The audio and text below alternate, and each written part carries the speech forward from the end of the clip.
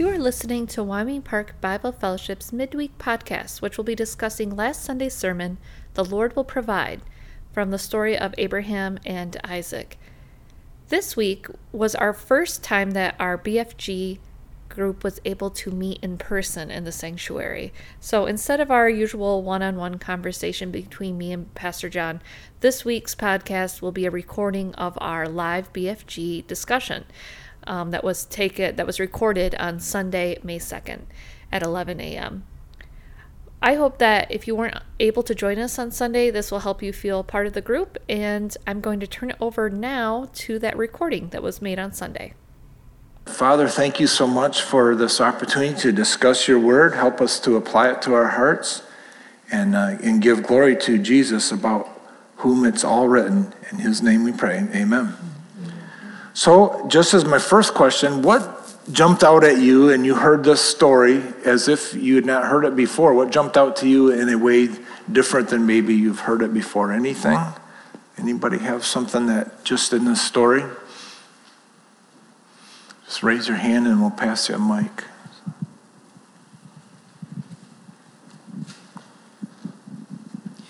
What spoke to me was that Isaac voluntarily laid on that altar. And I was just reading this morning in John 10, where Jesus said, I give up my life. I give it up on my own accord. Yeah, Isaac's willingness is really quite remarkable. He must have been. There's no record of him having to be tricked or chased. Abraham bound him, but he let his dad tie him up. Any other things that just kind of stuck out as? Yes, a ram in the thicket. I was thinking that it was a lamb in the thicket. So that was a new thought to me. Oh, yeah, I had always kind of wondered about that too. Usually it's a lamb that's a sacrifice, but they do sacrifice older animals in Leviticus and stuff also. But it helped me a lot to realize that a ram is just a grown-up lamb. It's the same species. And that was, one commentator I read thought it was intriguing that, typically the lamb was offered in Passover because it could be without defect and young and innocent and less likely to have hurt itself. And for Jesus to be offered as a lamb as an adult demonstrates that he was righteous for a long time, for his whole life, not just a newborn kind of thing. So, any other parts of the story that kind of struck you as fresh or new, something you hadn't heard? Doug?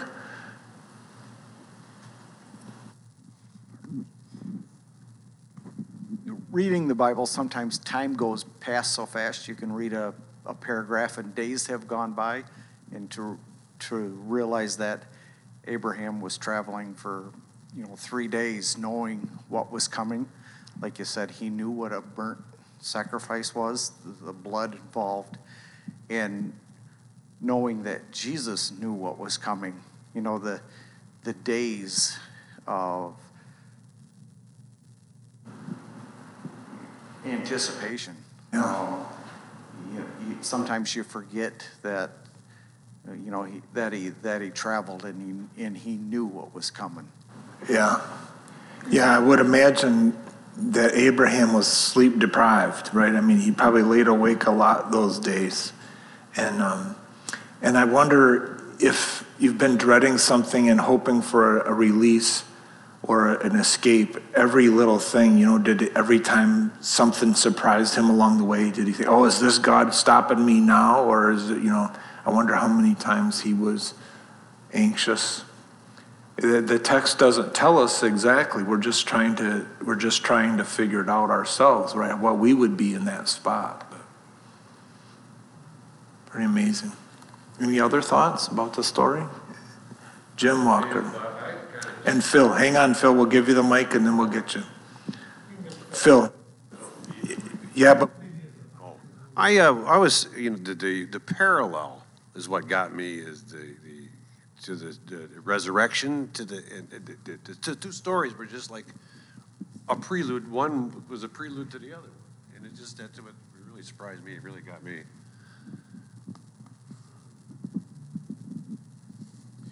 The other thing that I think that showed Abraham's faith, on the third day he looked up, saw the place in the distance, and he had said to the servants, "Stay here with the donkey while I and the boy go over there. We will worship, and then we will come back." It didn't say I'll come back. It says we will come back. Yeah, the Hebrews writer jumps on that and says he must have expected that God was going to raise him from the dead somehow, which you wonder, that's the only explanation Abraham could have come up with, but it's not like raising from the dead was a real popular thing, right? It didn't happen all the time, like never yet in history. And so, any other thoughts just about the story as an initial impression? Mike? The one thing that I guess I realized was the 3 days that he was traveling. Of course, his son hadn't died yet, but he was anticipating the death of his son for 3 days, and then the redemption came when the ram was provided for him. In a lot of ways, the use of the 3 days is a pattern that we see in Jonah and the whale and Jesus in the belly of the earth, and so that would be something you could pick up on for sure too. Good. Okay, well, the next question I have for us is what does this story tell you about the person of Jesus? I tried to explain that, but what do you learn? What do we, if you were a visitor here today and you had never ever heard any of this before, what might be some things that you would say is, I didn't know Jesus was like that. What does it tell you about Jesus? What does the story tell you about him in particular?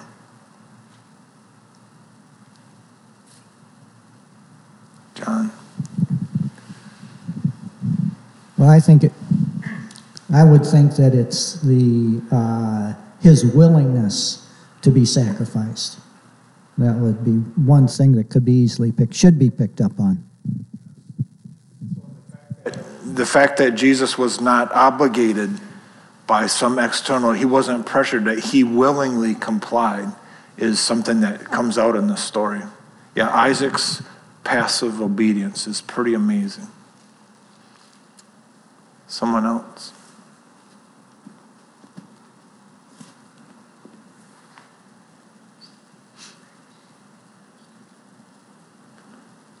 When I run out of stuff to say, usually Becky says something. I haven't listened to the sermon. Oh, you haven't listened to the sermon yet?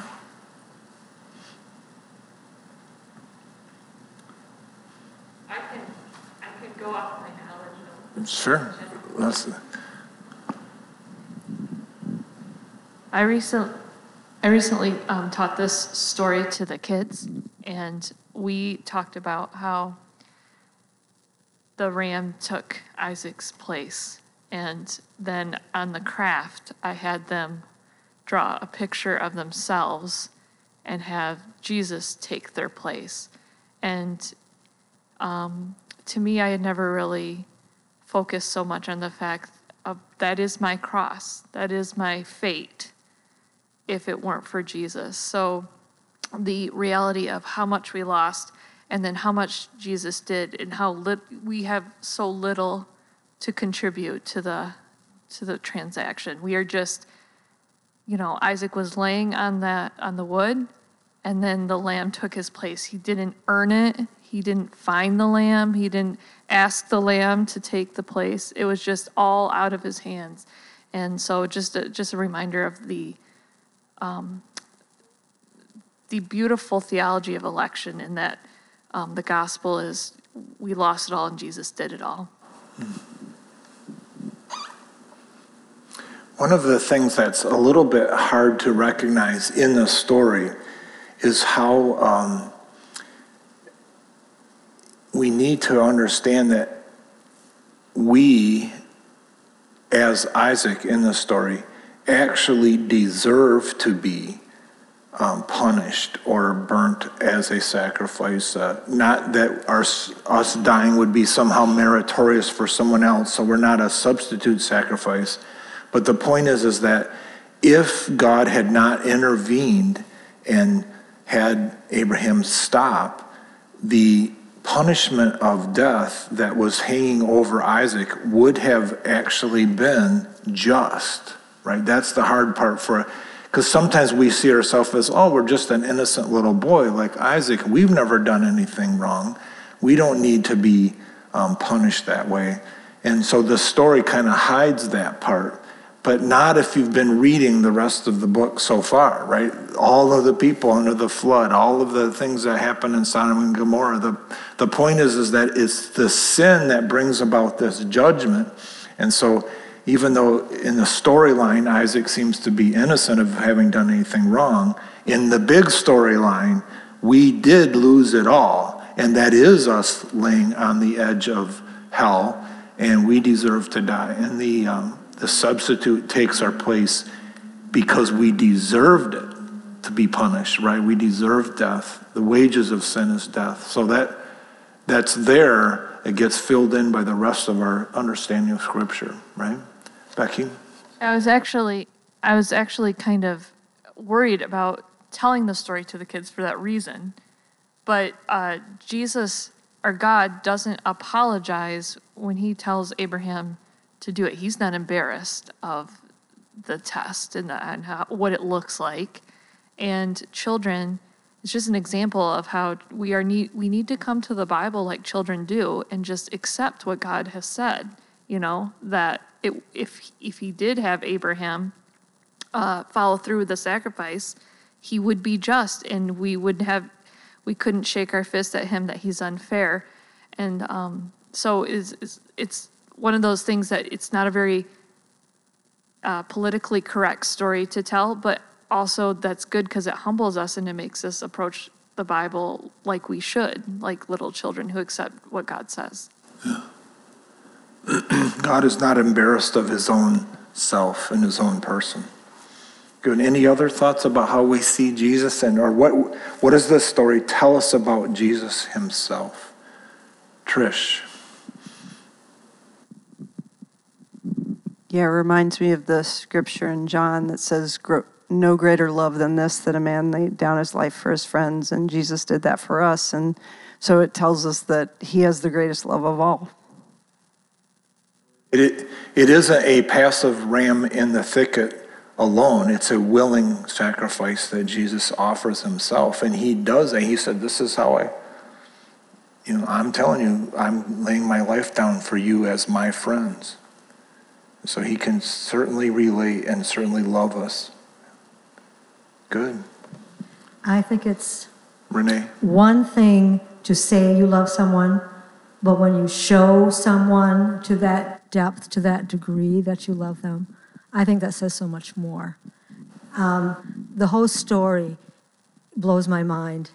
Every time, the older I get, the older we get, the more you read the Bible, the more it becomes more and more real to an everyday life, everyday living that Jesus did, and Jesus calls us to live like that. You think about what Abraham was going through. You think about what he was going through. Think about all the things he thought about, and think about you as a parent. Think about us as parents, what we would go through, and to look in the eyes of your child. I don't even know how you can comprehend any of that, but then to realize that God did this to Jesus, his own son. I'm looking at you the same way. That's just so powerful, and it changes your life, the depth of his love for us. And that's what he calls us, to love each other that same way, and to love him back that same way. Amen. It's incomprehensible. Really it is, too. How could we possibly, Abraham raised his hand. How many times had he tried to not picture what was going to happen next in his mind, and knowing what it would be like, and what could ever motivate a person to do that level of sacrifice? What rule, what reward system, what could ever make you do that? And it's beyond comprehension. But except that Abraham loved God. And God says to him, I know that you really got who I am, because you did not spare your own son.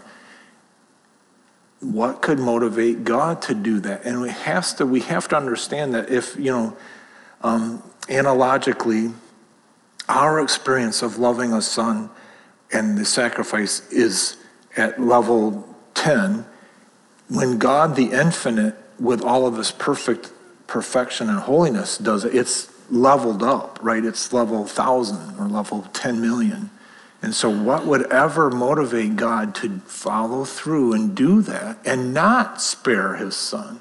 What could possibly motivate? Is it obligation? No. It's just straight up the love of God in Christ Jesus. What can separate us from that? Once you've got that, what could ever be a greater treasure? John, you had your hand up. Oh, Maria, I'm sorry. Yes. I think that's right. I think it is just really the plain picture that God so loved the world.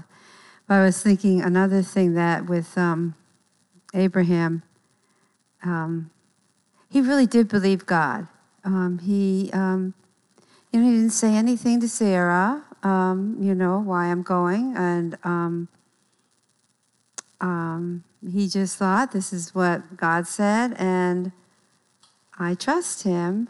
I think it's just a wonderful example to all of us, all through the years, of what real faith is, and pray that we would have more of it. Yeah, Abraham's faith is a challenging example for us. And until I had studied for this message, I didn't realize how many times the New Testament makes reference to this story. I just sort of blended all of the promises to Abraham into one when I'd read about them in the New Testament. But the New Testament talks about this episode more particularly in a number of places. But one of the places, interestingly, is in the book of James, where James says, okay, you say you have faith, but there's no works by it?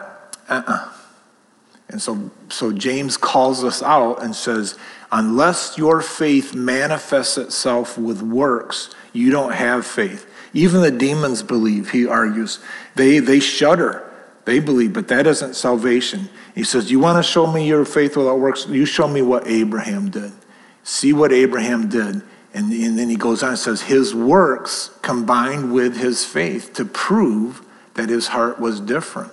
And so we know that Abraham was declared righteous in God's eyes before this happened. That's what Paul argues real strongly in Romans 4. But James would say, when that happens, it changes you too. And you cannot not manifest it in your life with changed works. So there is no such thing as a person who has accepted the love of God in Christ Jesus that way, who still looks the same. It just doesn't compute. It just doesn't compute. The only way it could be true is if it's all pretend anyway. If Jesus' blood doesn't really matter. But if it does, it changes your heart. The treasure gets switched. We still stumble, we still fall, but we hate our own sin now, right? It changes there's a radical change in your value system. So, James would say, faith without works is dead because there's no faith underneath it. It didn't change your life. So, good. Any other thoughts, Sue? This is on a little different note, but I was thinking he heard God's voice personally. And I think that as you grow, when you experience God in a real personal way, and he heard God's voice telling him to do this, and it gives you power to obey. Yeah. The fact that Abraham, I think what you're saying, Sue, is Abraham had direct personal experience of God in his life. And so he knew him not just as the guy behind the book, not just out there, but he knew him in here too, right? So Abraham had faith and fellowship with God. He talked to God. Remember, God visited him before Sodom and Gomorrah, and he promised a year from now Isaac will be born. And so he had experiences with God that were real and personal, and that's part of the relationship. And if the gospel for you and I was only that it's objectively true out there, look at Jesus, he rose from the dead, isn't that awesome? That's the best system of philosophy to follow, it's the best religion, it would still be a great and glorious thing. Amen? That it's objectively, perfectly the gospel. But God does more than that. He actually gives you a subjective experience of himself. His spirit comes into our lives and bears witness with our spirit so that we know in our heart of hearts that we're God's children. That's what Romans 8 says. So we get more than just this external book that we can read. We have an internal affirmation of God's person in our lives. I know him as a friend, not just as a character in the Bible. You follow what I'm trying to say? There's a personal apprehension, and that is a wonderful assurance. It's I like the way Tim Keller says it, and I'm sure he's not the one who originated it, but he said that there should be a periodic, or I'm not sure if that's the right word, but a frequent or an occasional. I think that every believer has an occasional experience of God. In other words, we know what it's like. We have special closeness. We feel his love more closely. When we say we hear his voice, I'm not sure I would agree with audibly, but I'm not to argue with somebody else, but it's not a necessary component. We hear his word because it's completed, so we can read it every day without limit. And so, but the point is it is occasional. It's not all the time. Abraham had years and years without a single revelation from God, it appears, right? God promised him in Genesis 12, I'm going to make you a great nation, and 20 years go by. It gets so bad that they get desperate and do the whole Hagar thing, right? Because there's no word from God. So that doesn't mean that God is any less faithful during those times. And so as believers, we have the subjective experience of God in our lives that we know it's true, but when we have a day that seems cold, or when the ceiling seems to be so thick that we can't even hear God or see God, right? When our subjective experience dries up temporarily, the psalmist says, hey, it's like a dry and thirsty land. My soul longs for you. You know, that's a typical Christian experience, and we ought not to take a fearful alarm that, oh no, God's not real anymore. No, he's sufficient already, even when it seems distant. So we love and appreciate the occasional, but don't let the enemy say, hey, you haven't had any of those experiences for a couple of days. Are you sure that that's true? Are you sure you belong to? Are you sure God loves you? You see, when the enemy wants to take your experience or lack thereof and argue against the truth of it, and that's a lie, right? So our experience confirms the reality of God, but it's not a necessary component all the time. Sometimes it's going to scrape in the sores and say, God, where are you? Or David, who says it many times, where are you? Where are you? That's an okay thing, right? That doesn't mean God left you. It means that maybe he's testing us, right? That's one of the cool things about the test. Look at what Abraham learns about himself. What did Abraham learn about himself? That he loved God that much. Isn't it amazing that God confirms his power in our lives by our own obedience sometimes? How do I know I'm a believer? Because I obey things that there's no way I would obey that on my own. So anyway, I saw Taryn's hand up a minute. Who has the mic over here?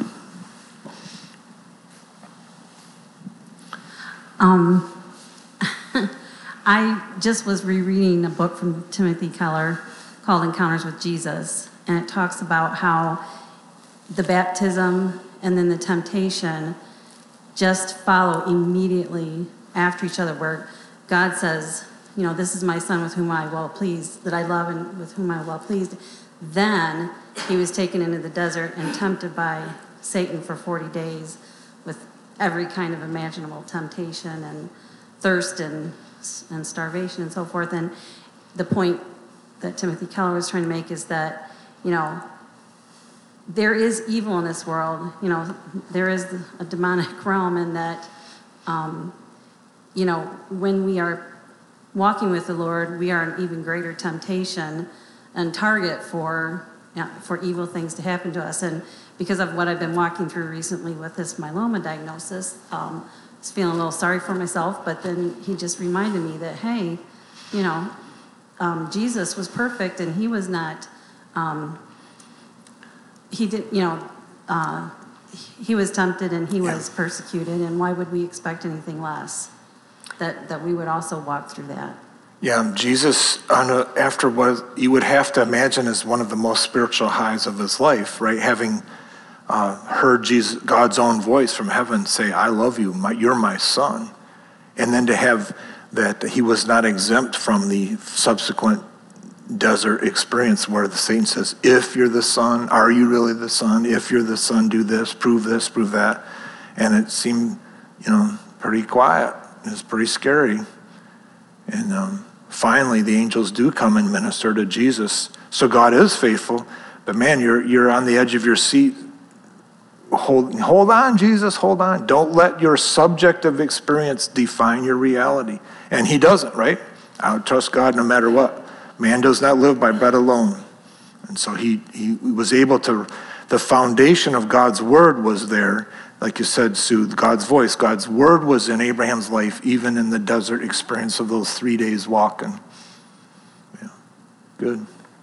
Any other thoughts about that part? Or my last question was, what does this story tell us about the Father? What is this, anything new or important that we should emphasize? What does this story tell us about God the Father?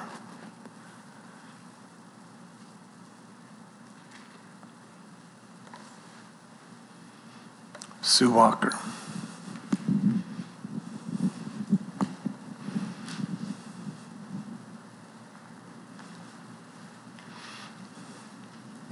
What always sticks out to me in this passage is Abraham saying, God will provide the sacrifice.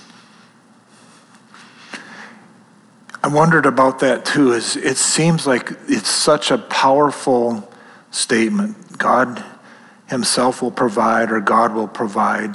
And it even says from that time on, that place was called, the Lord will provide, Yahweh will provide. It just seems to me like that ought to be the banner over your whole life, all the time, And the phrase just almost kind of disappears from the biblical narrative. You don't ever, it's not like, it seems like Samuel would have said, remember, God will provide, or David will say, remember. But, then you start thinking, it does. It pervades. It's a base foundation. But every time you and I experience difficulty, or every time we're thrilled by the love of Jesus, that phrase, God will provide, that is the gospel, right? That is the gospel. God will provide. I don't save myself. Jesus saves. And so that is, if you want a Jesus saves bumper sticker, you could say God will provide. And I think it's even the structure of the sentence is God will provide himself. Himself, he's the provision, not just the ram, but he. And obviously the Lord Jesus being that he, right? So that's a good phrase. It's such a good message, we're just going to redo it over and over. There could be worse things to do. Amen? You see, the point is that, like the song says, like those who know it best keep thirsting like the rest, right? I love to hear this story.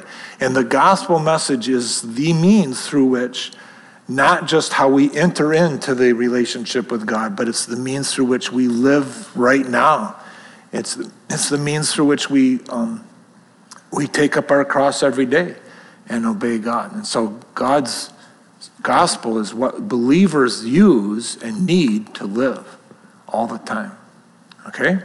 So anyone with a final comment? And then whoever gets stuck with the mic last gets to close in prayer. So that just suppressed the passing of the mic. Sue, would you close in prayer for us? Our Heavenly Father, we are so overwhelmed by your provision for our salvation. And we just thank you for the sacrifice that Jesus made on our behalf on Calvary. And it's a debt that we can never repay except to give ourselves to you in full obedience. And we just pray that you go with us in this coming week. And we ask these things in Jesus' name. Amen. Thank you for joining us today. For more information about our church, in-person services, and online resources, please check out our website, wpbiblefellowship.org. Have a great week.